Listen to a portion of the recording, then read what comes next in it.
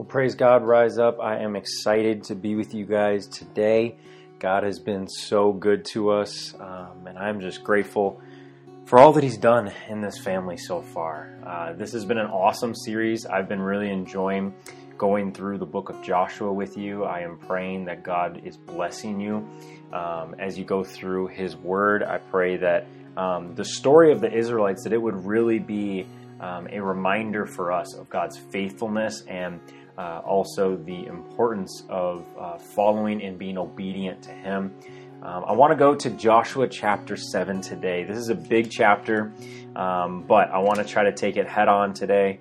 I got some things that the Holy Spirit's really been putting on my heart that I want us to dive into. There's so much in this chapter, so we could take 4 or 5 weeks talking about this chapter, but I want to go through it today with you. So again, we just finished up Joshua chapter 6 part 3. We took that chapter into 3 chunks, but we're going to go into Joshua chapter 7. The Israelites have just conquered Jericho, and I want to actually read the last verse of Joshua 6, and then we're going to go through Joshua 7, because Joshua 6 verse 27 is really important for the rest of Joshua 7. So get comfortable.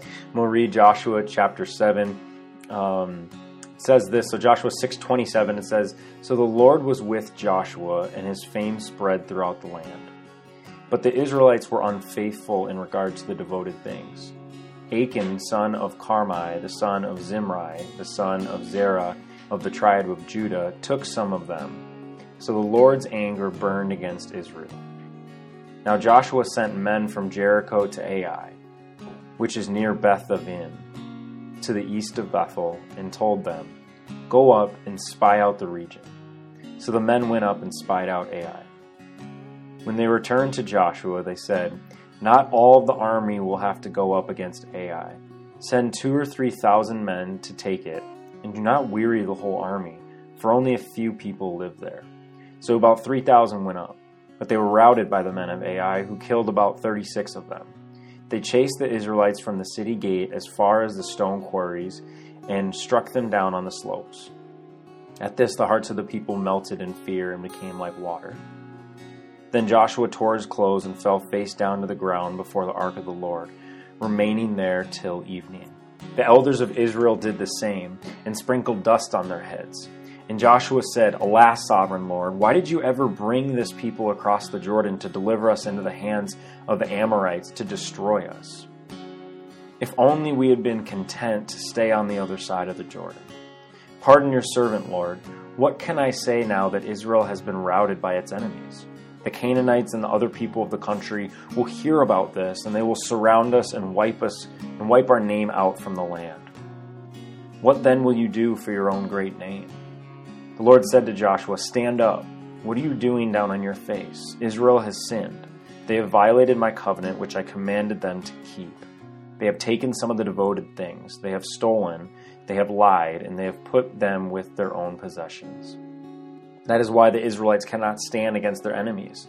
They turn their backs and run because they've been made liable to destruction.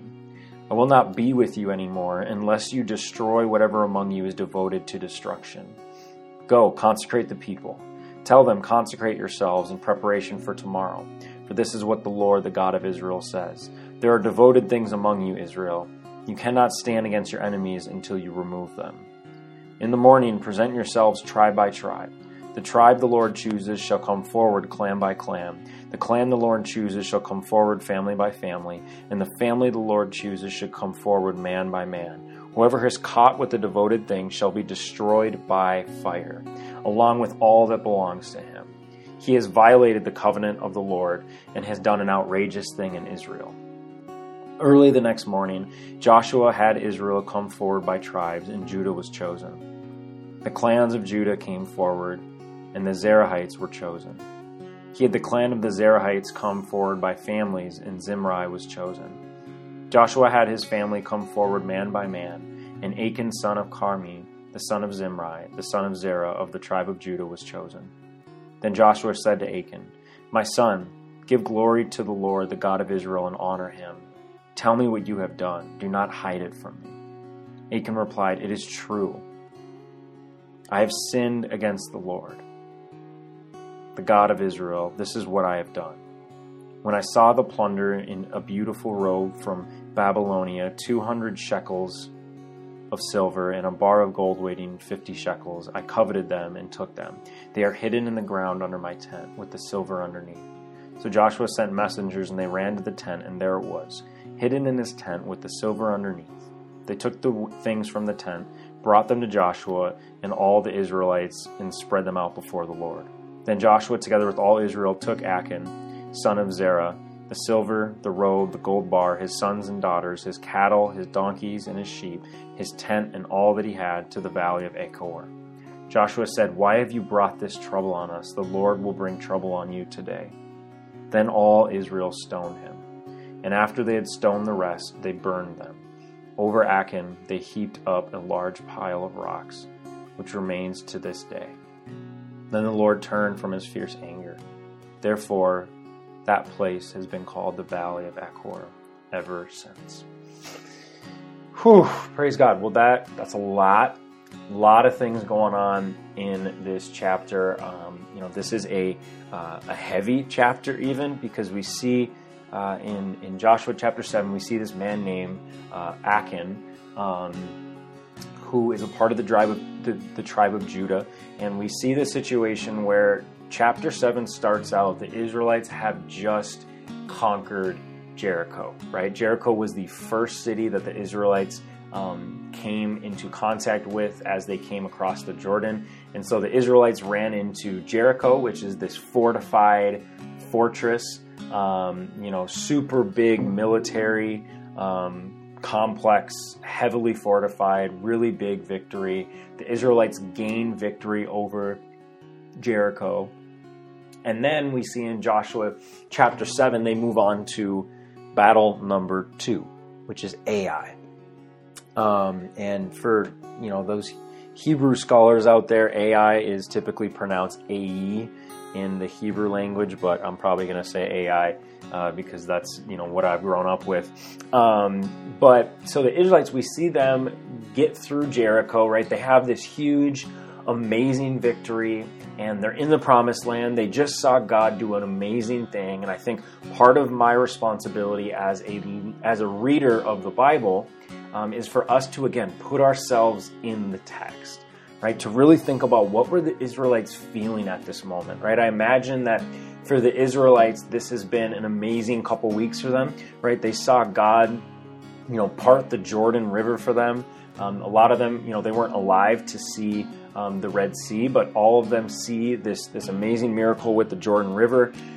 And then a little while later, they see that when they march around the walls of Jericho, that God does this amazing miracle, and they see the walls of Jericho fall, right? So all of these Israelites, they're probably just like, at least if I was there, I'd be like, God is so amazing. He truly did give us the land, and he's so good, and God does this amazing miracle in their lives, right? And I think a lot of us, as we're listening today, a lot of us, and I think that this is part of a skill even, is looking back on your life and seeing all of the miracles that God has brought you through, right? All of the different Jerichos, right, that God has brought you through, all the things that we didn't think we were going to get through, but yet God did something amazing in our hearts. God did something amazing in the situation. Now we have this amazing testimony, right, of how good God is, right? But Joshua chapter 7, this is the first kind of topic I want to hit, is we see that the success at Jericho,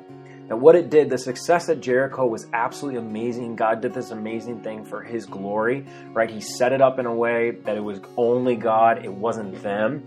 And yet, what I see happen is Joshua chapter 7, it reminds me of something that I call the success trap. The success trap. You see, Jericho was a fortified fortress, right? It had defenses, it had walls, it had military personnel. It was a fortified fortress that was difficult for the Israelites to conquer, right? So you have this battle straight up right away where it's like, man, this is such a difficult battle, right? But then you have Ai, and you read that Joshua has these spies go forward. They look at Ai and they say, hey, there's not a lot of people up there. This is going to be an easy one. Don't send the whole army, just send a couple thousand people and we'll take care of it. It's pretty easy, right? Ai in this context, all the way back then, Ai is literally translated to ruins. Right? It's literally ruins, and in the Hebrew, there's actually a definite article there, so it's actually more read as the ruins, right? So it's pretty widely acknowledged as scholars that the ruins was a geographical artifact where people knew where this was. And this was this place called the Ruins, and what a lot of scholars believe is that this was actually a Canaanite town that had been demolished for centuries and centuries and centuries, like early Bronze Age, 1700, 1800 BC. So it had been centuries since this place called Ai was occupied. And so it was essentially this huge pile of ruins where there were few people that lived there, the Bible said. A lot of scholars believe it looked like it was more just civilians, farmers, people like that. It was not this imposing, huge structure like Jericho. And Ai was the success trap for the Israelites. Because when you look at these two battles, if I said, hey, which one of these two battles, Jericho or Ai, which one is more difficult, right? Which one's the more difficult battle? I think all of us 10 times out of 10 would say, hey, Jericho's the more difficult battle. Jericho has walls, it has, military people. There's all these reasons why Jericho on the natural realm is a more difficult battle. But what I would say today to you, and what I'm going to submit to us, is that I actually believe that Ai was the harder battle. Right? Because Jericho, I believe, it was such an impossible situation that the Israelites had to rely on God. Right? There are things like that in our lives, right? Where there are things that are so outside of our control that we're just like, God, you have to do this. Right? There are things, situations that get so bad where unfortunately it takes situations getting bad enough that we actually finally start to rely on God. Right? But the reason why I say that Ai was a more difficult battle, because Ai looked easy on the outside, and so therefore the Israelites in their humanness thought that I can do this without God. Because in this moment, in the chapter, we don't see anything that the Israelites inquired upon the Lord before going into this battle, right? We see that Joshua, he has them go scout out the city, and the spies go and they see this tiny, pile of ruins with a couple people, and geographically it was actually a 15-mile uphill walk, and so the spies are like, hey, there's not a lot of people here, like Jericho was a battle, we got this one.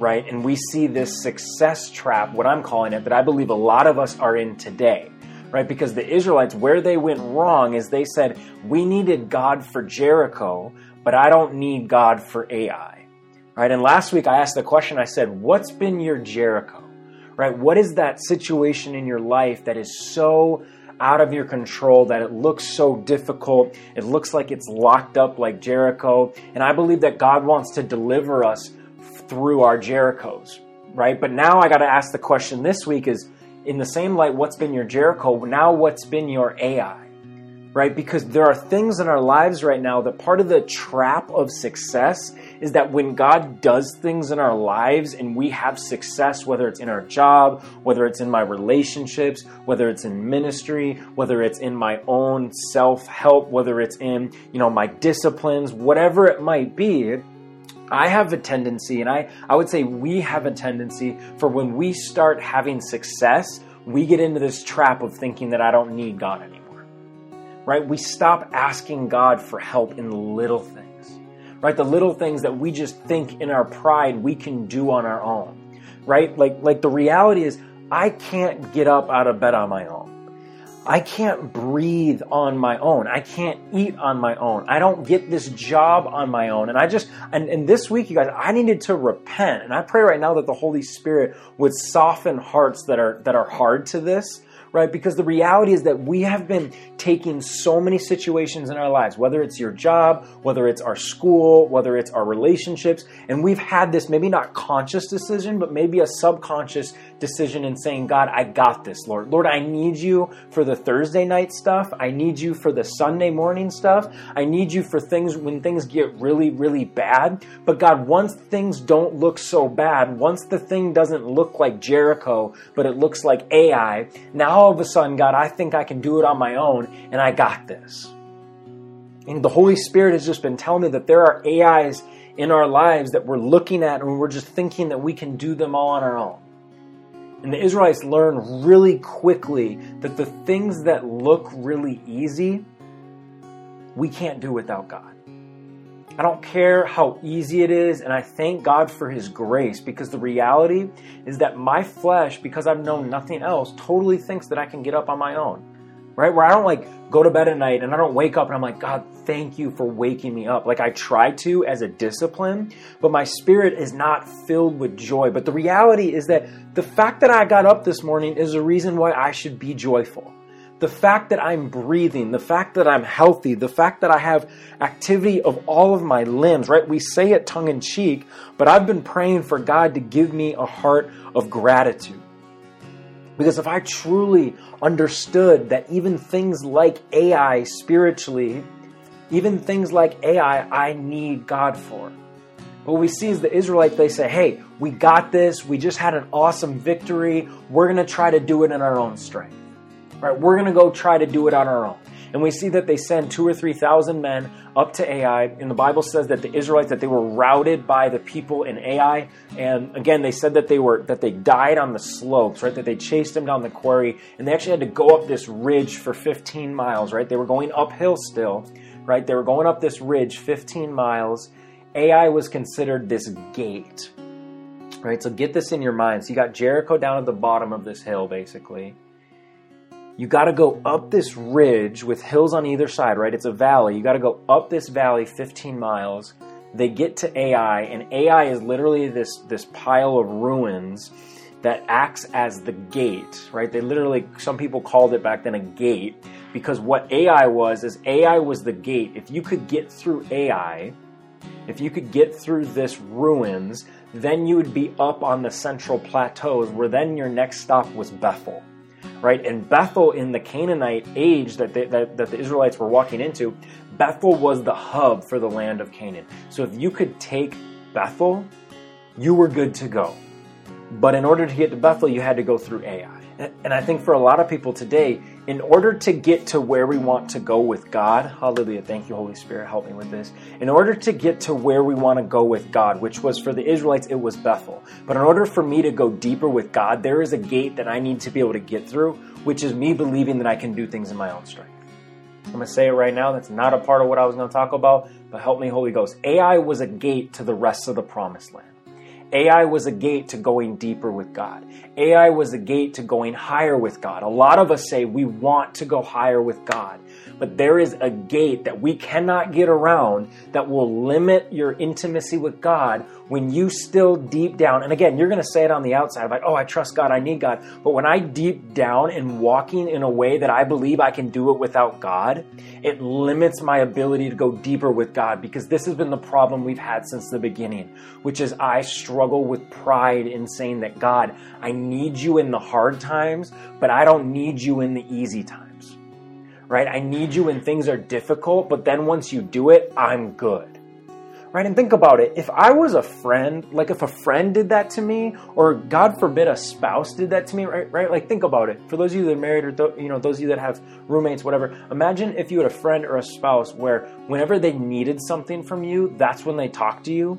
But then once you gave them money or once you gave them help for whatever they needed, then they just never talk to you again. And then after that, they need something again and they come back to you then, and then they leave you and never talk to you again. How just terrible of a friend would that be? And that's convicting, because that's exactly what I do with God. Help me, Holy Spirit. He knows it better than anyone. That's what I do with God, is I go, when I run into Jerichos, I all of a sudden get on my face and start needing God. Man, I feel the Holy Ghost all over this one. Help us, God. Because this is where the church needs to grow in. This is where we need to grow in as a community at Rise Up. I am not satisfied with where I am with God. I don't want to be satisfied where I am with God. Because I hit Jerichos constantly. And the reality is that I only go after God and I only lean and depend on God when I hit a Jericho. And that will limit my ability to go deeper into the promised land, which is a relationship with God. Because there is a gate called Ai, Right? There are situations called Ai. There are situations that we do our lives and we don't think that we need God. So we put God in this little cubby that we pull out either when we're at church or we pull out when things get really bad. And then all of a sudden we pray, we seek God, we fast, we go to church again. And then all of a sudden when things get better, we stop worshiping God. We stop going to church. We stop fasting. We stop praying. And we hit this gate called Ai. And I believe in my spirit that so many of us are stuck at that gate called Ai. And Ai is not a one-time decision that you get past and then you go again. It is a constant, right? Crossing the Jordan, Jericho, especially Jericho, Ai. This is a daily process that I need to learn, is that some days there are going to be Jerichos. And I need to trust God in those Jerichos. And I need to be obedient. But some days there are going to be Ai's. And praise God, I want to trust God with my Ai's, because the Israelites, they don't trust God with Ai. They go up, they try to do it in their own strength, and they get defeated. 36 men die. They come back. Joshua hears about this, and Joshua says, what in the world is going on? And he starts to seek God. Right? And a lot of us, I could sit here right now, and I was actually planning it to rip on Joshua and say, why is it that Joshua didn't seek God before they went out? But now that some people died and now that things went wrong, now Joshua is sitting at the Lord's feet. But number one, the reality is that I am Joshua at best. Right? At best, I am Joshua, where I try to do things in my own strength. And typically the only reason why I really try to go to God with anything is once I try to do it in my own strength and it doesn't work out. And so I got to get off my self-righteous horse, and I won't say anything about anyone else, but just me. And I can't rip on Joshua, because at best that's what I do. Right? At least Joshua went to God, right? How many times do I have to go up to Ai and try to do it on my own? Where for Joshua it was just one time, but I do things over and over and over and over and over again. And I bring God the Jerichos, but I don't bring him the Ai's. Right? But then we see in the text that Joshua goes before the Lord and he makes this plea to God, and he speaks the word back to God and say, God, all these people, they're going to know that we're vulnerable. They're going to attack us. God, why'd you even bring us out? And Joshua starts going into a little bit of humanness that I think a lot of us have to watch for, right? Because the first trap is the success trap. Praise God. And I want to speak that to somebody. Some of us have the problem of we have fallen into the success trap. Right? That we got over Jericho, whatever that is, and now we're stuck in this trap because we think we can do it on our own. But there's also a second trap, and I didn't even put this in my notes again, but the second trap is the failure trap. Right? Where the devil, because the devil has two goals. If you succeed, the devil's going to say, hey, I'm going to try to puff you up so much that you think you can do it in your own strength. And then if you fail, the devil says, hey, now I'm going to put all this doubt in your mind that God doesn't love you. And now you're going to be looking at the past and you're going to think that things were so much better. And he says that I'm going to make you fear that God doesn't love you anymore, that God isn't with you, because we see Joshua, he says, Lord, why did you bring us out of Egypt? If only we had been content to stay on the other side of the Jordan. And I see that Joshua now fell into the success trap, and now he's falling into the failure trap of doubting God. And we see God give a rather harsh response, right, of saying, hey, why are you doing this? Get up. Israel has sinned. Right? They've broken the covenant that I gave them. Right? And now Joshua learns that the defeat was the product of sin from the Israelites. Right? God tells Joshua the Israelites have broken the covenant. Right? They stole, they lied, they hid the silver and the gold and the robe that we read later on. And Achan, he's hiding under his tent. And God says, and he says, hey, bring out the tribes. We're going to figure out who did this, and we're gonna fix this based on the covenant that's been broken. Right? And I've heard this scripture, right, of Achan. Achan is talked so much about by pastors, talking about what the hidden sins are, right? The fact that Achan, he took the gold, he took the silver, and it was a breaking of the covenant, and it was a sin, and he hid it all underneath the tent, right? And we have so many pastors and churches that talk about the hidden sins in our lives, right? The things that we're hiding from God and other people, right? We talk about the pornography addictions, we talk about the adultery, we talk about the drunkenness, we talk about the drug addictions, we talk about all of these things that we've labeled as, the hidden sins that are back, in our lives that we don't tell anyone about, and how they have a huge impact on our relationship with God, and not only us, but also other people. Right? And that is so real. It's so important to talk about those things, right? For so long, pornography, whether it's adultery, you mess up and you have this addiction. We do all these things and we keep them in the dark because we're scared of what people are going to think. But the reality is that we need somebody that we can confess our sins to. Right? We need to bring those hidden sins into the light. It's so important. I'm not saying it's not important, right? 1 John chapter 1, verse 9, he said that if we confess our sins, that God is faithful and just to forgive us of our sins and to cleanse us of all unrighteousness. If you internalize that verse, there's so much freedom in that. Because I tell you, every single time that I mess up, which is every single day, multiple times, every time I go to God and I say, God, please forgive me, Lord. The Bible says that God forgives us right away. But a lot of times our issues is that we haven't forgiven ourselves yet.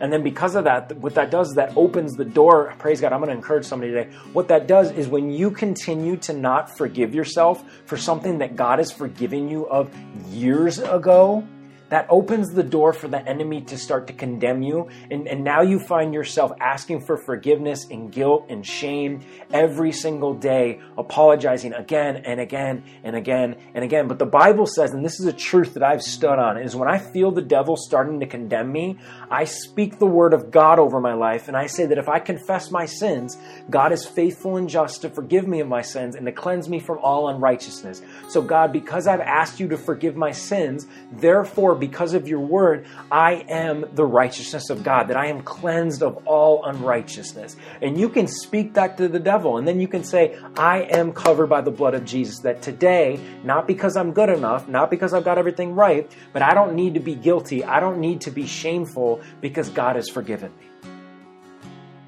And so pastors, they talk about this hidden sin that I think is so important. And if there's hidden sin in your life today, I want to encourage you to find someone that you trust. Talk to God and confess your sins to that person. Confess your sins to God because it will free you. It'll free you from the weight that sin carries. A weight that I can tell you today, God does not want you to carry that weight. It might be scary, but I promise you, when you trust God and you bring that to the light, God responds with grace. But today, I see that the Holy Spirit this week, as I was praying about this, the Holy Spirit started showing me a different kind of hidden sin. Right? Because I read this verse, and as I was reading, I was like, man, Joshua, he calls out Achan, and the Bible says that Achan, he hid this gold and silver underneath the tent.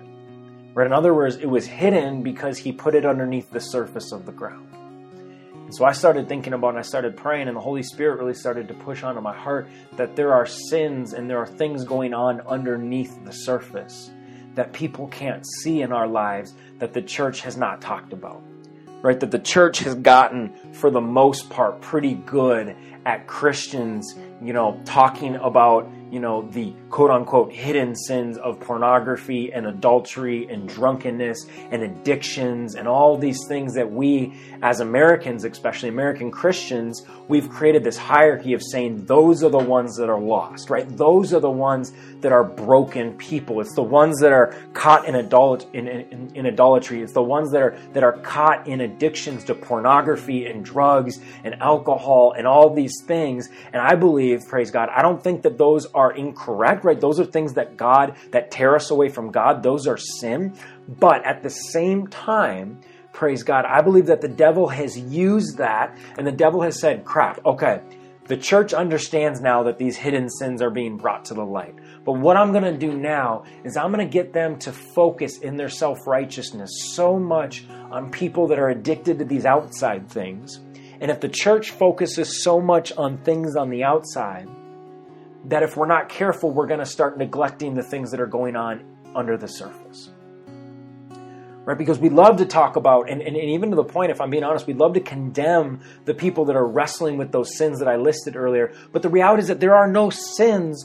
Sin is sin to God, right? We've all fallen short of the glory of God, right? But there are things that are happening underneath the surface of people's lives that, according to Scripture, I would make the argument are even bigger issues at times, right? Again, sin is sin to God, but if you really want to play the hierarchy card, right, let's go to Proverbs chapter 6, verse 16 and 19, right? Because as believers, we believe that all Scripture is God-breathed, right? Proverbs chapter 6, verse 16 and 19, the proverb writer, he says this, he says, there are 6 things that the Lord hates. Not just doesn't like, but that there are 6 things that the Lord hates. He says, haughty eyes, which is pride, a lying tongue, which is lying, hands that shed innocent blood, which is murder, heart that devises wicked schemes. I would paint that as fraud, if you will. Feet that are quick to rush into evil, a false witness that pours out lies. Okay, we got lies again. Last one, he said, a person who stirs up conflict in the community. Notice how pornography was not on that list. Addictions like drugs and alcohol was not on the, and again, I'm not minimizing those. I want you to hear me loud and clear so no one leaves and is like, oh my gosh, Pastor Chris said that these things are... No. I'm not minimizing those things. What I'm saying is I'm acknowledging that there are lists of things in Proverbs 6 that I believe have not been talked about in the church, and I believe it's been a trick of the devil is that we don't talk about pride in the church. Right? We talk about how God hates these things, and typically it's the ones that are saying that God hates these things are the ones that maybe they don't wrestle with that particular thing. But yet we don't talk about pride in the church. We don't talk about that the fact that you have an AI in your life, the fact that you think that you can do something without God, that in its root is pride. And the Bible says that God hates that. Right? I heard a pastor say this and I agree with it. The devil is not God's enemy. God already beat the devil, right? Jesus showed up on the scene, boom, it was done like that, easy. The devil is not God's enemy. God is over the devil. They are not equal powers. God is over the devil. What truly is the enemy that God fights is our human pride. That's the enemy. The part of me that thinks and wants to do it on my own, that's the part of me that fights God.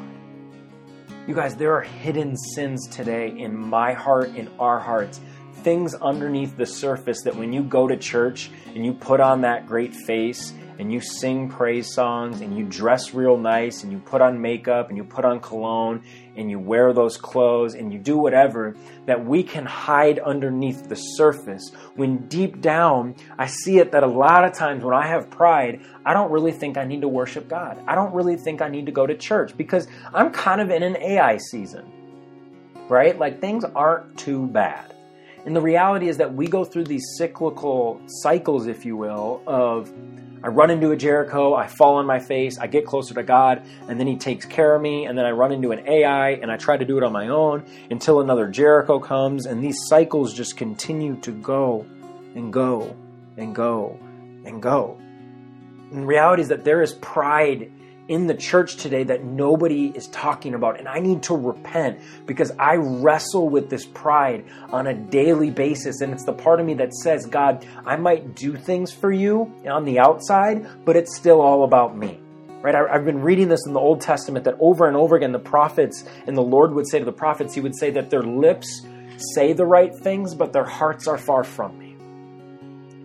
And I started saying, God, man, how easy is it for us, especially those of us that have grown up in the church, right? We know all the buzzwords, right? But yet I see the church today, if we're not careful, you guys, our lips can be so close to God, but our hearts could not be further from God. Because going to church is all about me. Praying to God is all about me. Worshiping God is all about me. If God doesn't do what I ask Him to do, then I'm going to stop doing it. If God blessing you changes your worship, that's a problem in my heart.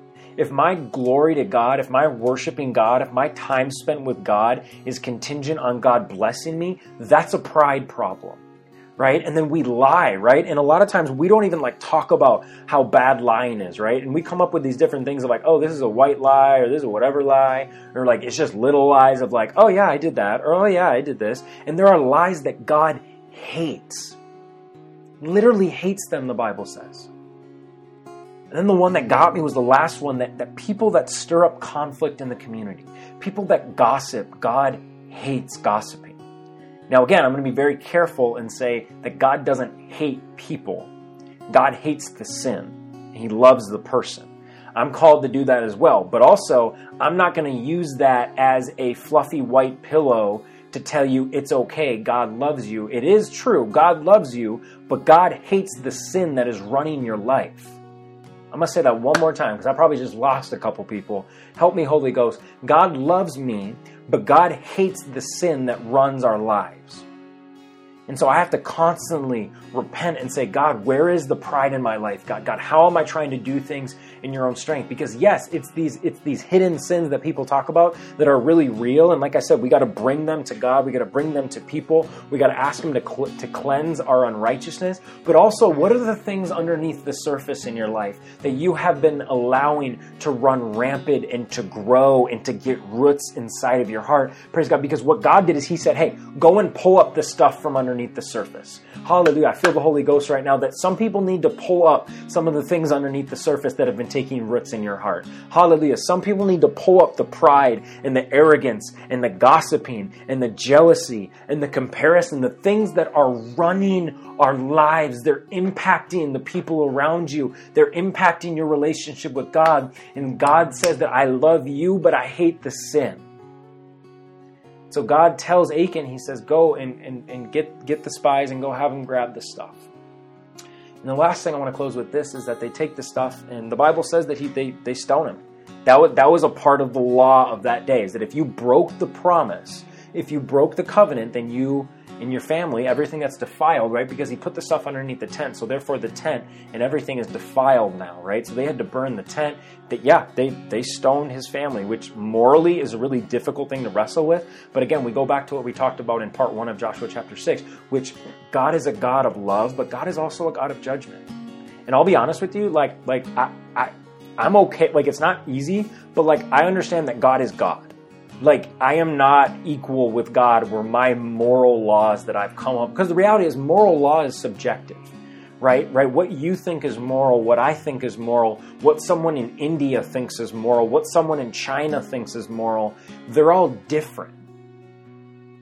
And so whose moral law is right? Well, the reality is that by me saying that God is God, I'm saying that what God does inherently is right because He's God. Right? For something to be right, there has to be something wrong. For something to be wrong, you need to have a foundation for what is right. And the reality is that I do not, as a human, have the ability to decide and be the judge of what is right or wrong. God is a God of love, but God is a God of jealousy. He is a God of wrath. And in this moment, we see that God responds to Achan. I almost said Achan. God responds to Achan breaking the covenant. And that's hard to wrestle with. But today I just got to say, God, I submit myself to you, because God says that what Achan did is he stole. And this was the last part that really blew my mind away, is that God said that he stole. And at first I read this and I was like, what? He didn't steal. They conquered Jericho, right? They got Jericho. They got everything inside of it, right? But then the Holy Spirit brought me back to Joshua 6, when the commander of the army, the Lord, was giving them instructions, and He said, hey, you're going to have to kill everyone, but what you're going to do is you're going to take the gold and the silver and the dedicated things. Those belong to the Lord. Those need to go in the sanctuary. And so what Achan does is, even though knowing that, he said, I'm going to take the gold, I'm going to take the silver because I want it, and I'm going to go hide it. And so God said, you stole. Right? And there's a huge parallel here, you guys, that is so important, is that Achan, look at the process, look at the pride that he deals with. And this is the reason why I thought it was so important today, because this is not a new thing. There is a huge parallel, right? The Old Testament is so filled with parallels throughout Scripture. And what I see with Achan is that Achan was wrestling with pride because he saw something that was supposed to be God's. He went against God's covenant, and then he went and he hid it. Who does that remind you of?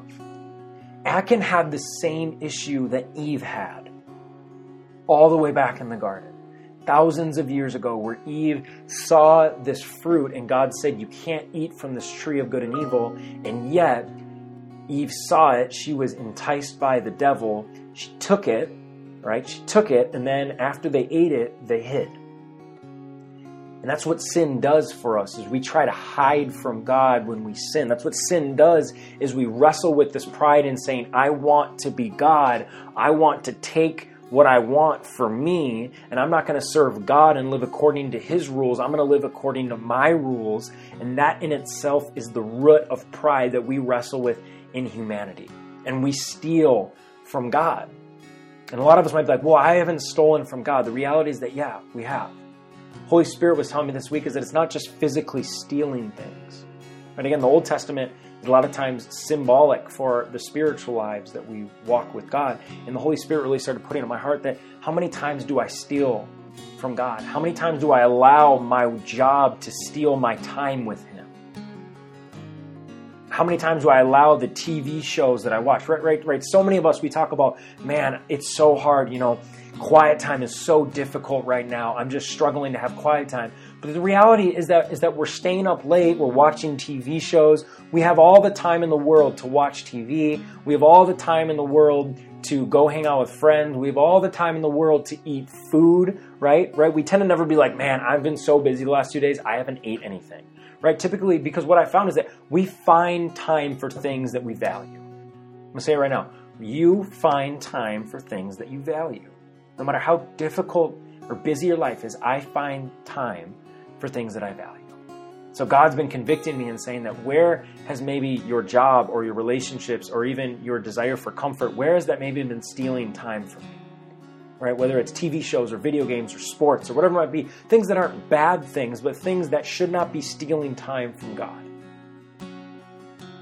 These things have huge impacts on us. So today as I was praying, I was asking the Holy Spirit just to give us insight on where is your AI? What are the things in your life that you're trying to do in your own strength? What are the cycles maybe that you've been going through where when you face a Jericho, you lean and depend on God, but then once you get out of that Jericho, you start doing life on your own. God wants a relationship with you. And just like AI was the gate to the promised land, for some of us, it's those mundane, normal, quote unquote, tasks that we think that we can do on our own that is limiting our intimacy with God, because we need to be completely humble to Him. We need to trust Him and say, God, I can't do it without you, and I need you. I don't want to do it in my own strength. And we need to acknowledge the hidden things underneath the surface that God hates, and acknowledge those things that are gaining roots in our hearts. I really believe that the Holy Spirit needs us to pull out those roots, to pull out the pride, pull out the jealousy, pull out the comparison, pull out the envy and the gossip, the things that God hates. And you say, God, it's all yours. Please forgive me. And then thank God for the fact that we're underneath the new covenant. We're underneath grace. So I'm praying today that we would recognize the AIs. We would not fall into the success trap. You would not fall into the failure trap, and that you would trust God in absolutely everything that you do.